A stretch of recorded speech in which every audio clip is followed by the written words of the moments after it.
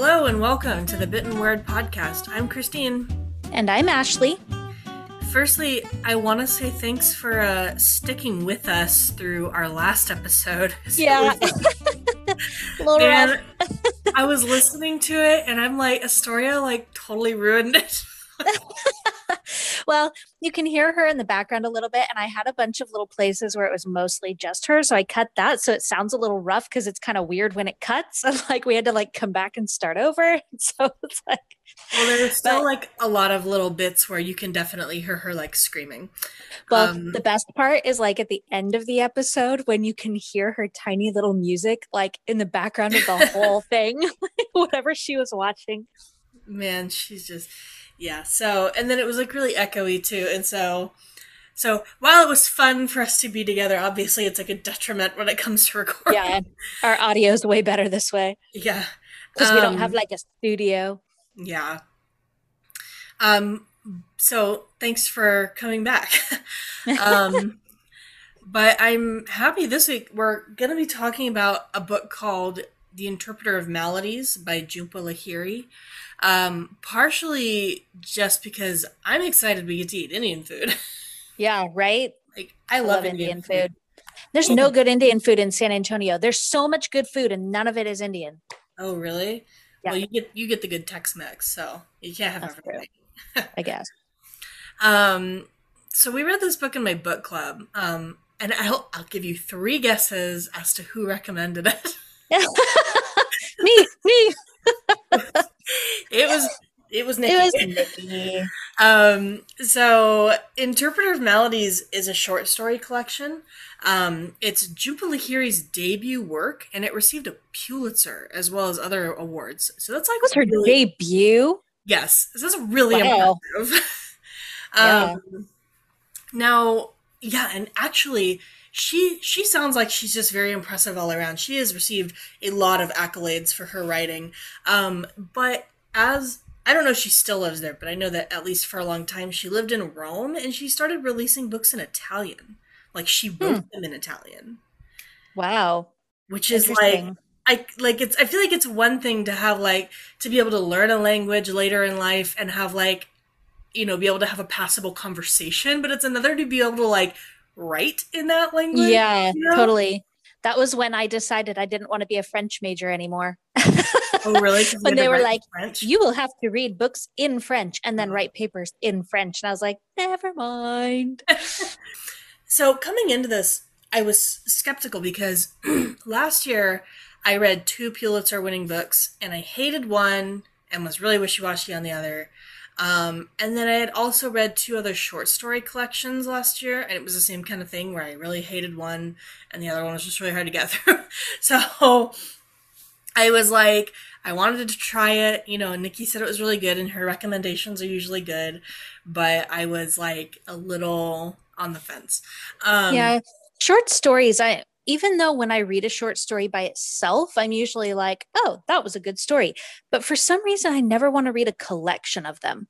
I want it to be an isolated event where I read one short story and it's awesome. And then I go on to do longer stories. I don't know why. Yeah. I took a class in college that was a short story class. And I remember that was fun because we would do that. We would just read one, right? And then you talk about it and analyze it and write papers about it and stuff. And so that was nice. And so we did read a lot. But I really like the model of short stories because I feel like there's a quicker payoff typically, Yeah. Well, usually with short stories, there is a payoff.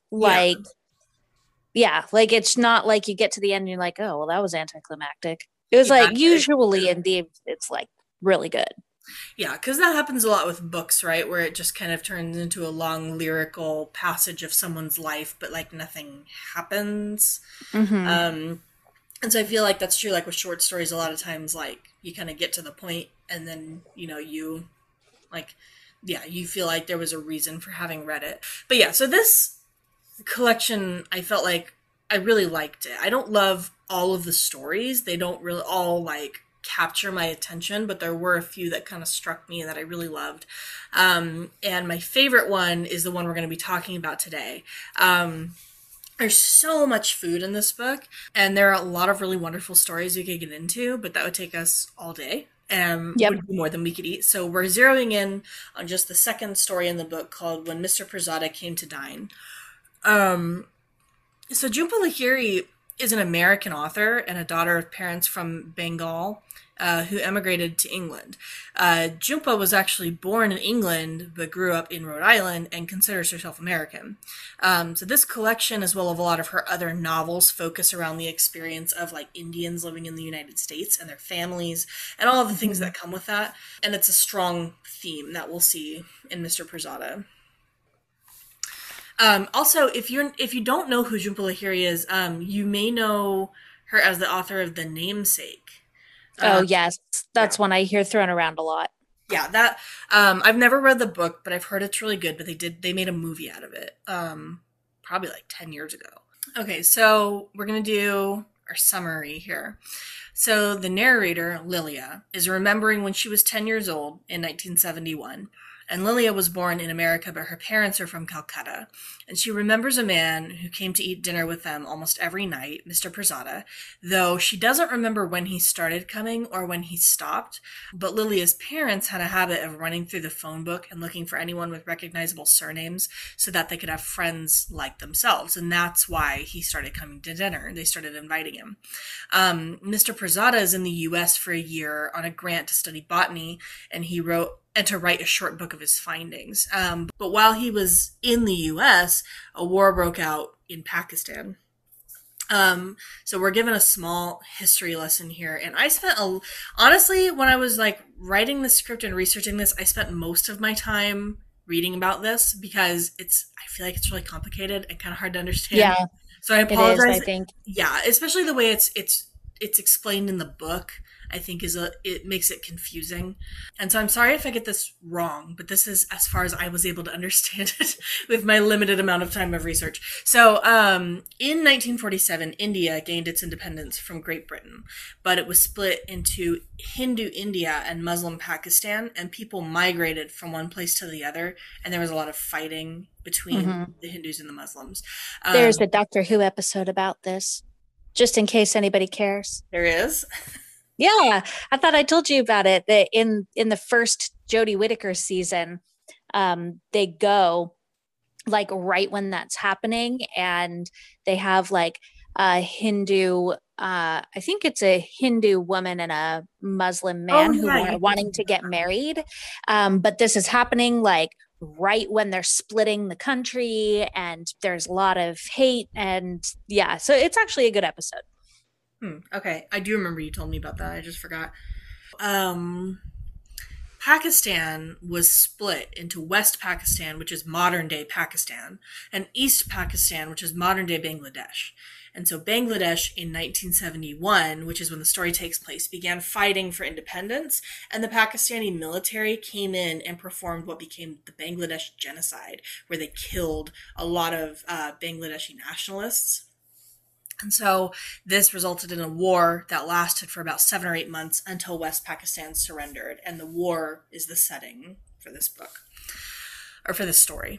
So this political unrest and this war is unfolding during the months when Mr. Prasada is coming to dinner, and we learn that his family is still in Bangladesh, and he hasn't been able to get in contact with his wife or his 7 daughters, and he has no idea if they're even alive. So every night, Mr. Prasada and Lilia's family watch the news to keep tabs on the situation that's unfolding in Pakistan. And every night, Mr. Prasada also brings candy to Lilia, and she saves them in a box in her room and eats a piece periodically. But as she begins to learn about his family and his country, she begins to eat one piece every night, and she lets them melt on her tongue, and she slowly chews them as she says a prayer for his family. And eventually, Mr. Prasada is able to go home, and he's reunited with his family, as it turns out that they were with relatives in a different part of the country and were able to ride out the war safely. Um, so we have the food in this one kind of comes from a couple different places. So I'm going to read you two different passages. So the first one says, It made no sense to me. Mr. Posada and my parents spoke the same language, laughed at the same jokes, looked more or less the same.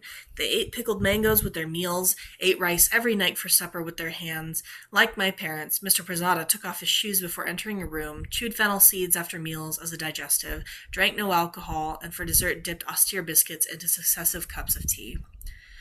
And then the other passages, as soon as they were seated, my mother appeared from the kitchen with a plate of mincemeat kebabs with coriander chutney. Mr. Prasada popped one into his mouth. So the second one is there just because we're making mincemeat kebabs and chutney. But, and we'll talk about it a little bit later, but there's not a lot there as far as like substance.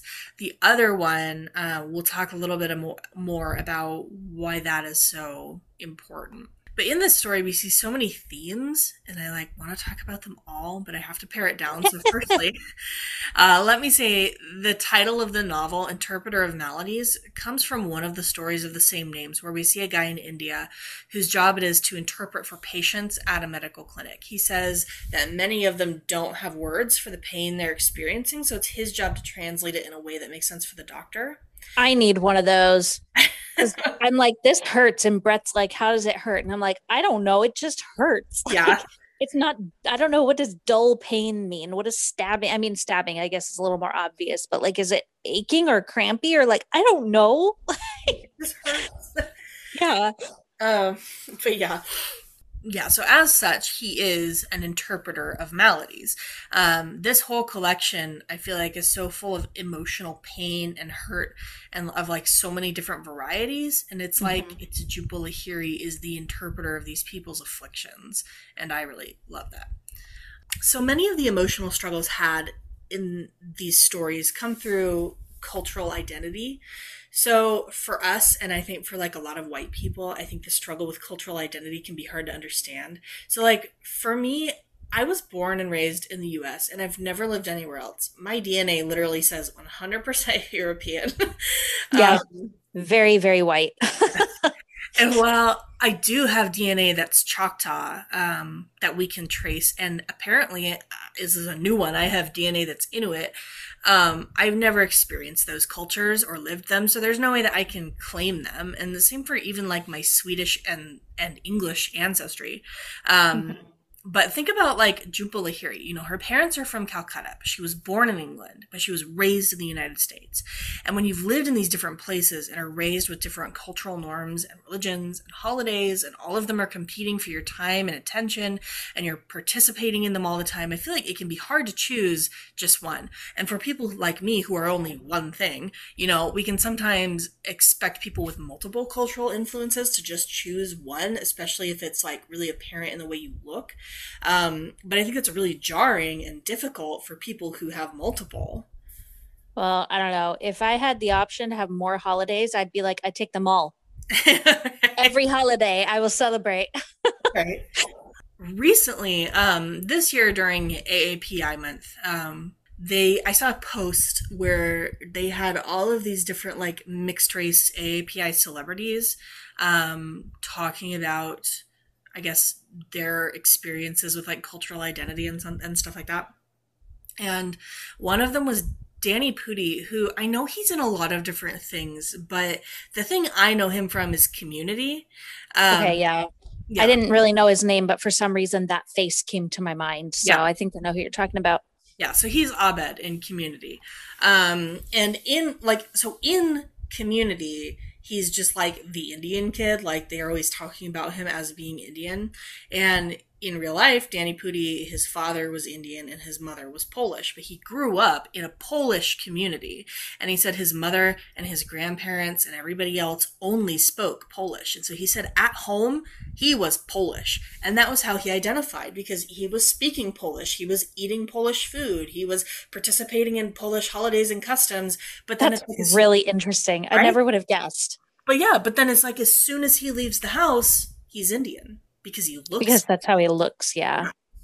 And so I feel like And then, there's all the stuff with like Kamala Harris being black and Indian, and people were mad because they said for a long time she identified as like just Indian, but then all of a sudden she's black, and it's like, oh, which is it? But it's like, I'm both. I've always been both, Hmm.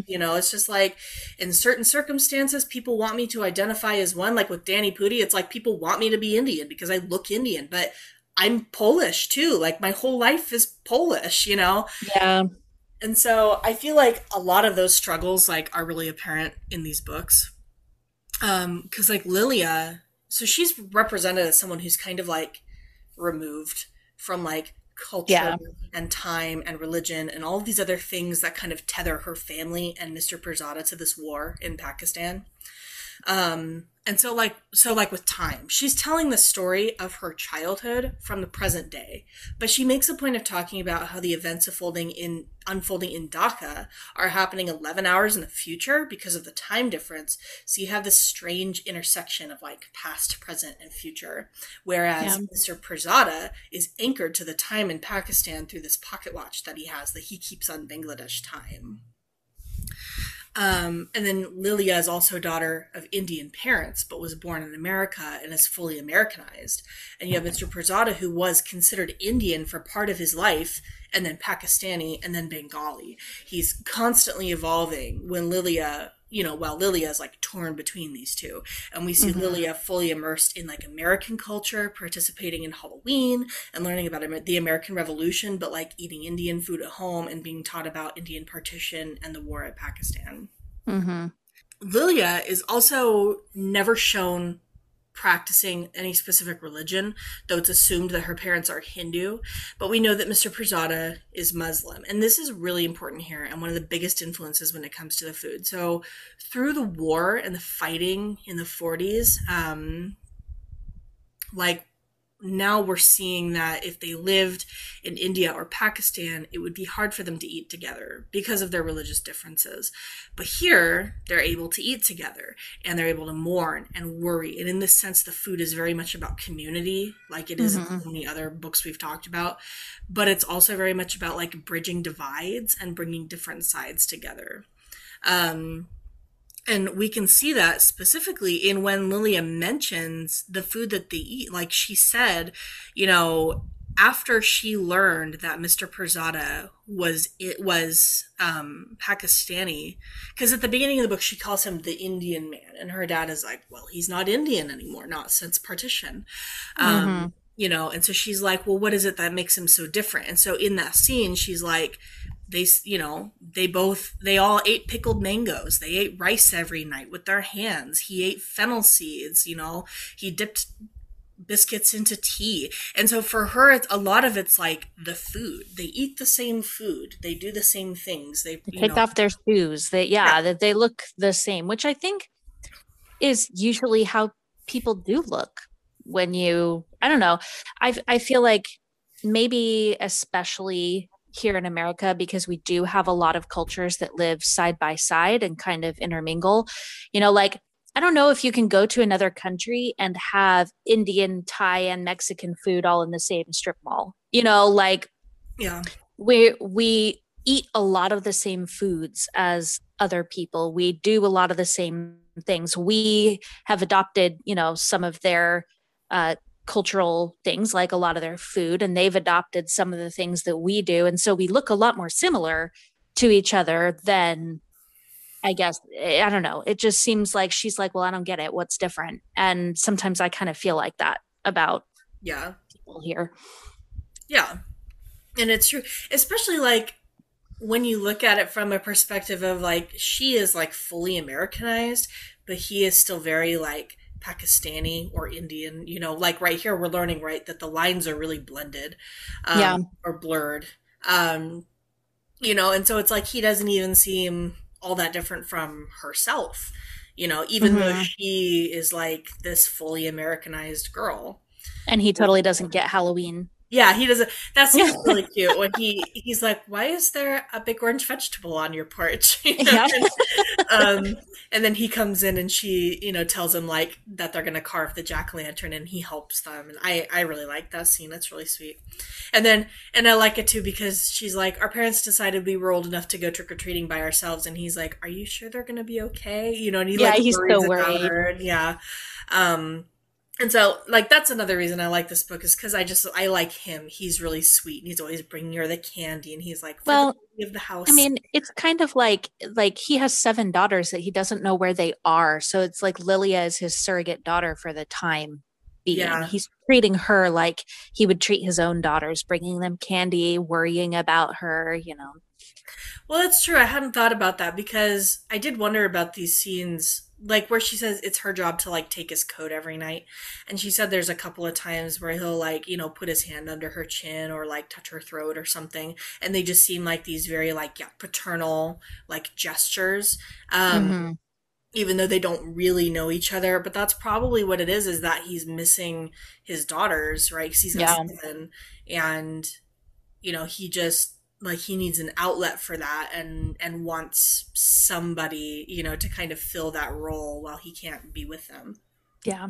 But yeah, so it's kind of like the food here is the thing that sort of like proves him to be the same as her parents, even though like geopolitical politics, has declared them different.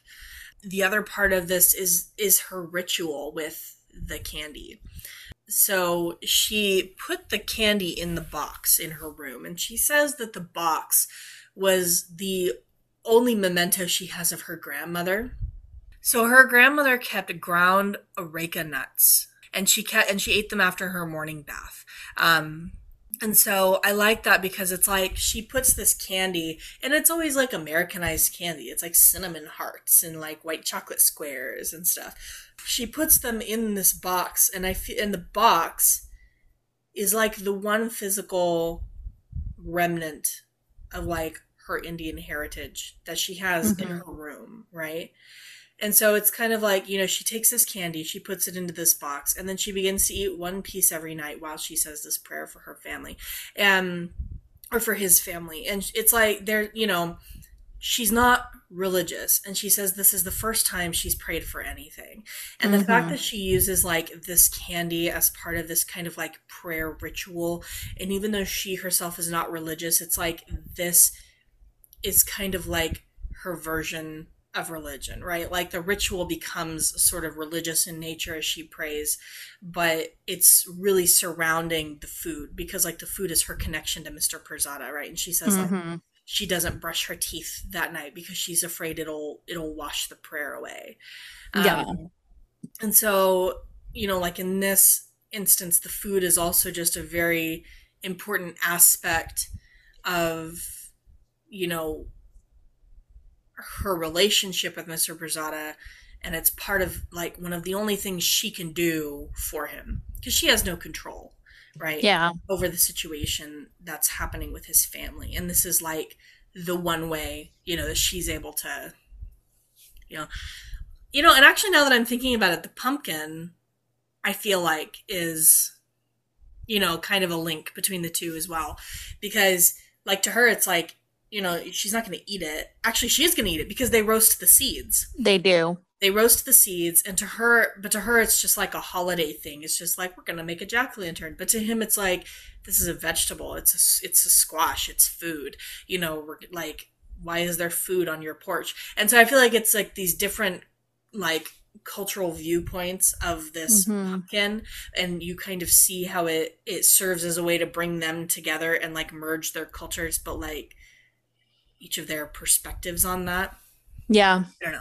So yeah, so the food in this book is really about like bridging gaps, bringing people together, the blending of cultures, like kind of, yeah, merging the two and seeing the similarities between cultures and people. So we're making chutney. Okay, first I gotta say, so yesterday, so I went to a store nearby me called India Bazaar, because I needed some ingredients and things that I wasn't gonna be able to find at like Walmart. Um, and I was standing in line checking out, and I was like, just kind of looking around, and my mind was wandering, and I was like, I'm really excited to eat Indian food, and then I was like, wait a minute, tomorrow we're recording for Interpreter of Maladies, and I'm about to eat, like, we're gonna eat Indian food. That's so funny. And then I'm like, wait a minute. I'm buying this because of Interpreter of Maladies. Oh, that's hilarious. And I had this really dopey moment, but um, so we're making chutney. They talk about how they eat coriander chutney, and I found a recipe for like three different Indian chutneys, and so that's the one I was going to use, and I was just going to have us pick whichever one, because I didn't remember it said specifically coriander chutney, but I did buy coriander chutney at India Bazaar, so I will have that. Good. Um, I'm making that one from scratch for the with the recipe. yeah, and I'm Oh, and for you Americans, coriander means cilantro. yeah. Typically, the way we use it in the US is that coriander is the seed. Yes, we call it Um, coriander, like ground coriander or something in the yeah, spice aisle. yeah, But but the like, fresh leaves are called yes, cilantro. But yeah, in other parts of the world, they'll say like fresh coriander yeah, and they exactly. mean cilantro. We just use the Spanish word for it. Oh, is that what it is? Yeah. Okay. But yeah, so cilantro and coriander are the same thing. But if you are one of those people who are on the cilantro tastes like soap train, um, Ugh, shame on you. I I know it's know, biological and you can't help it, but you're really missing out. I know. I swear it's connected to the liking black licorice gene because everybody in Will's family that hates cilantro also likes black licorice, I think. So Ugh, I'm like, ugh. that's nasty. um, Gross. but just know that like coriander, the spice, I don't to me does not taste anything like cilantro, the leaf. I agree. I don't feel like they taste the same at all. I like coriander fine, but it doesn't taste the same. Yeah, I think there's a really different flavor there. Um, but yeah, coriander is really commonly used in Indian cooking. I'm making a garlic chutney. Um, Which sounds like real I, good. honestly, anything with garlic. Right? It says garlic, and I'm like, I'm in. That's it. I don't know. So a chutney, if you are unfamiliar, it's a family of condiments and sauces used in cuisines, mostly pretty much in India. Um, it's an Indian thing. This is not one of those we've appropriated it from like the China. Ottoman Empire or China. Yeah. This is just Indian. Um, and so apparently it comes from the Hindi word, I'm sorry if I say this wrong, the Hindi word chutney, um, deriving from chatna, which means to lick or to eat with appetite. I Mm. like that. To eat with appetite. That just sounds like Yeah. you're hungry and you're like just like gobbling it down. It sounds so good. Yeah. Food always Man. sounds so much more fun to eat when you're like really hungry, you know? Yeah. I always imagine chutneys as being a little bit chunky. And I Yeah. think sometimes they are, but a lot of times when I go to Indian restaurants, I feel like they give me chutneys that are kind of on the smoother side. Hmm.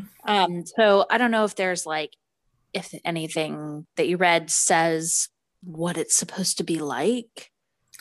Yeah, I think, well, there's a lot of pictures, and it honestly looks like it can be any of the above because it So looks just like like there's some, sauce, yeah, it looks like there are some that are like yogurt based, and so they're a lot smoother, and then some that are like chunks of like fruit and stuff. like mango chutney, which was my Yeah. favorite. Oh my gosh.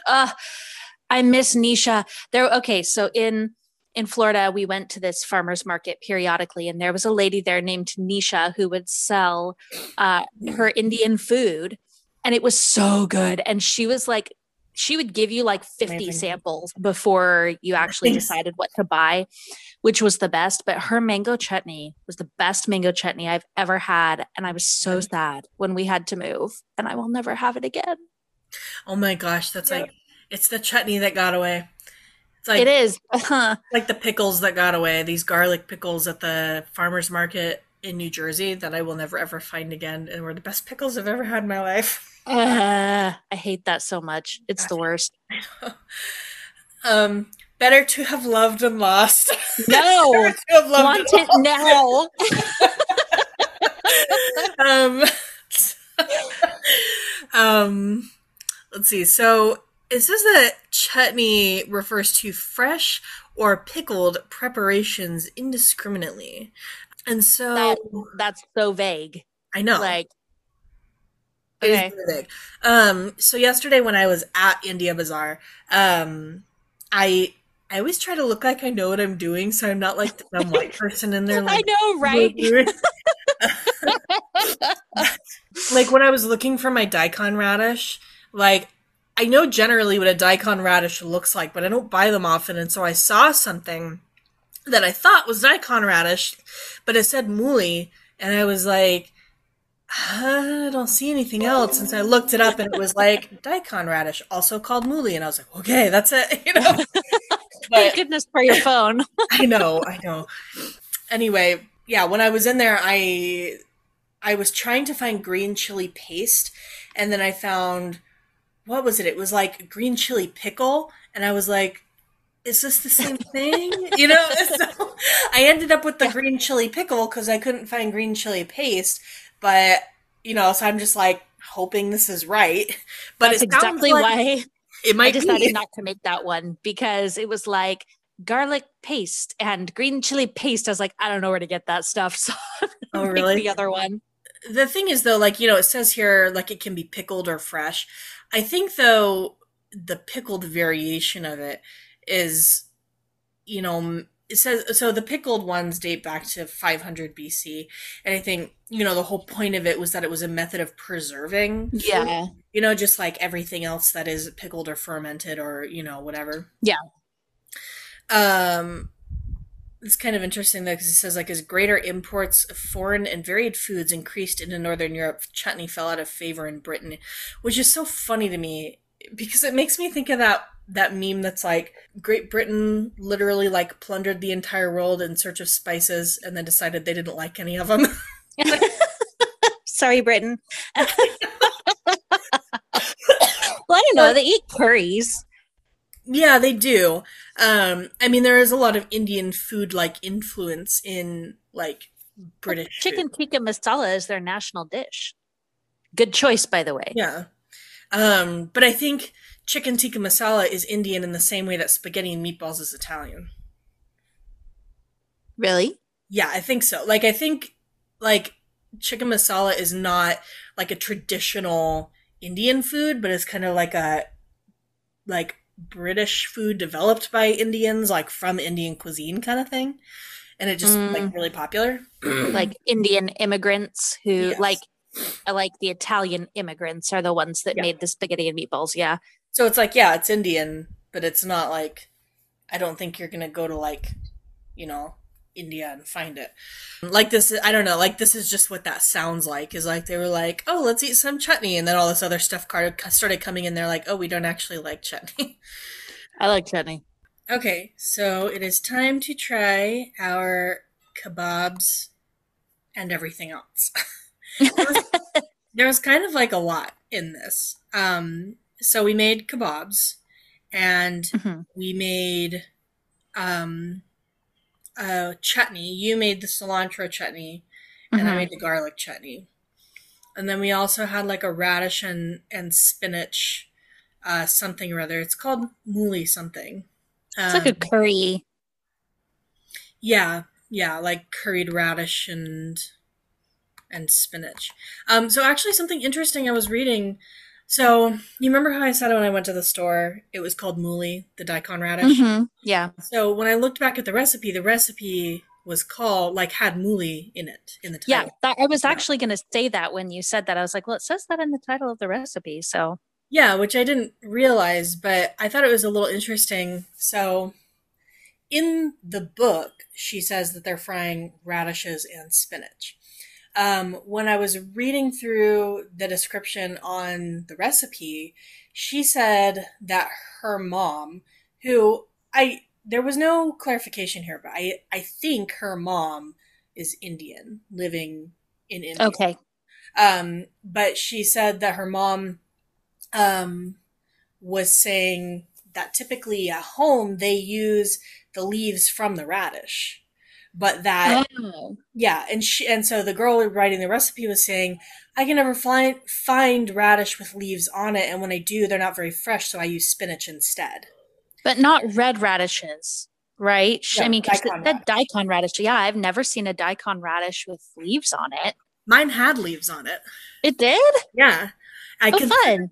I considered using them, but I wasn't certain how fresh they were, and I had Yeah. bought the spinach, so I just used it. But I thought that was kind of an interesting detail, like because it makes me feel like in the book that her parents have done the same thing, where it's like, well, I can never find radish with the leaves on it, so I'm using spinach instead. And so it Yeah. just feels like another adjustment they've made moving from India to the US. Yeah, that's true. Interesting. Um, but yeah, so okay, what did you think? Okay, so I enjoyed the curry, the radish curry. It was so radishes sometimes, and I don't eat daikon radish a whole lot, so I don't really know what it's like raw, but they tend to be a little bit like spicy. Peppery? Yeah, yeah. So, but I feel like it was toned down because it was cooked kind of until it was soft. Um, and so I enjoyed that. I thought it was pretty good. I found myself without a lime today for my chutney. Really? Yeah.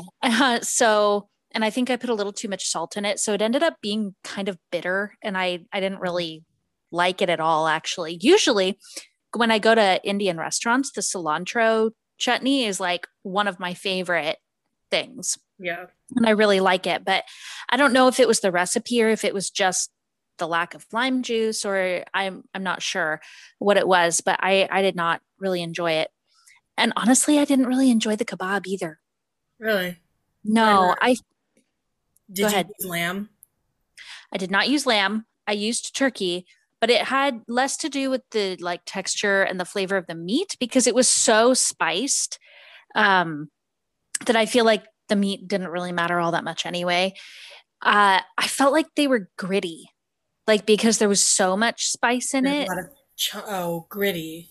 Yeah, I was gonna say I just felt like it was chunky. Like there were a lot of chunks in it that weren't meat. Because there was onion, and there was, um, oh my gosh, I just made these, and I'm like, what did I put in them? But they had, I don't know, they had onion and they had mint and cilantro, and then yeah, I guess there was a lot of spice in there. I didn't have an issue with it being gritty, so I'm not sure what that was about. But I used lamb, and by the time I ate mine, they were a little cold. But I really liked the flavor, so I think they would have been really good hot. yeah. Um, my chutney was the garlic chutney, and let me tell you, it called for 3/4 of a cup of garlic, and it said one head. What? It said one head in parentheses. I used three. That's Yeah, what it there's said. no way. No. So I They must used, have giant garlic wherever she is. yeah, although I did get one that was like four cloves in one. But yeah, I used 3 heads of garlic in this Whoa. thing. Three And it was, quarters of a cup? That's a yes, lot. it was basically raw garlic and spicy. That's like what it was. Like, Oh, and the thing is, I'm down for raw garlic. So I actually thought it was pretty good. It came out really chunky though, because so we just got rid of our old blender for a Vitamix. But the problem with the Vitamix is that it can't do like really small amounts of stuff. And yeah, so you need a food processor. yeah, which I don't have. And so like mine came out really chunky. And so I think if it had been smooth, it wouldn't have been quite so like raw garlic in your face. Um, but I don't know. I liked it, but I'm not sure it tasted the way it was supposed to. I also bought a cilantro chutney Was from it good? the Indian market. Um, I liked it, but I think I wish it had been a little warm. Like I had just like Mm, warmed it up for a couple minutes, or yeah. not minutes, seconds, um, because it was kind of cold, and I felt like it was just weird. Like the temperature, like disparity was strange. Yeah. But I think the flavor was good. I really like cilantro. Um, So didn't have time to make rice. I wish I had made rice. Oh, yeah, we had Otherwise, rice. oh, okay. Um, as far as the curry, I liked it. I felt like the radish was a little bit bitter, like Hmm. that was the flavor, and it soaked up a lot of my salt, so I ended up needing more salt. But for the most part, it kind of tasted like potato. It was kind of like eating a Yeah, it potato was a curry. similar texture. I really like the flavor of it though. Hmm. I agree. I thought it was pretty good. Yeah. Um, so did you find pickled mango? No, I couldn't find them. Okay. I did. They were in Um, that Indian store. yes. And Okay, and I so this was just not for me. Like I wonder if I ate it with certain foods or like I don't know, ate it a few times if it would grow on me. But so basically, so I think it used like a green mango. yeah. Yeah. And it's like just the rind of the mango. Oh, And then it's like, interesting. yeah. And so then it's pickled, but it's like very, very vinegary. Hmm. And then I think it had like some other little chopped veggies in there. And so it was like just a very, very strong vinegar flavor. And that's Yeah. really all I got from it. And so, like, I wonder if I just was eating it with the wrong thing, or like, if I was eating it with like some really hot rice and like maybe a curry or like a like a liquidy curry, like it Hmm. would be better. But that was just like, I don't know. When I ate it, I would like it kind of made my sinuses explode a little. I was like, whoa, Yeah. I So, was gonna say, I think that in America, we don't do pickles the same way as like anywhere else in the world. yeah, Like when we say pickle, we mean a pickled cucumber, and usually it's that's not pretty much it. fermented even. Yeah. It's just like soaking in vinegary-ness. Um, so like I hear about other things, like I have pickled some other things, just quick pickling, like Carrots. summer squash is really good Oh, really? pickled. Yeah.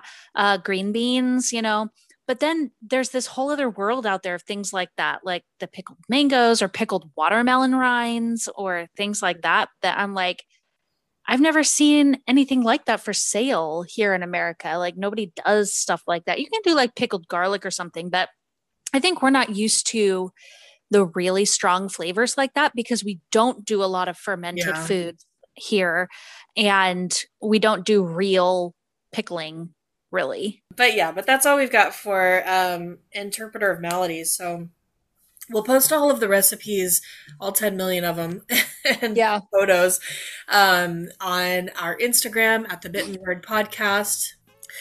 You can also find them on our Twitter at the Bitten Pod. If you have any questions, comments, pictures of stuff you've made from the show, you can email us at thebittenwordpodcast@gmail.com.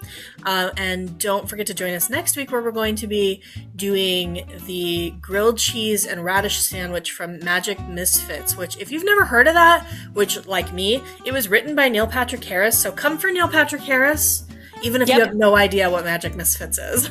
Agreed.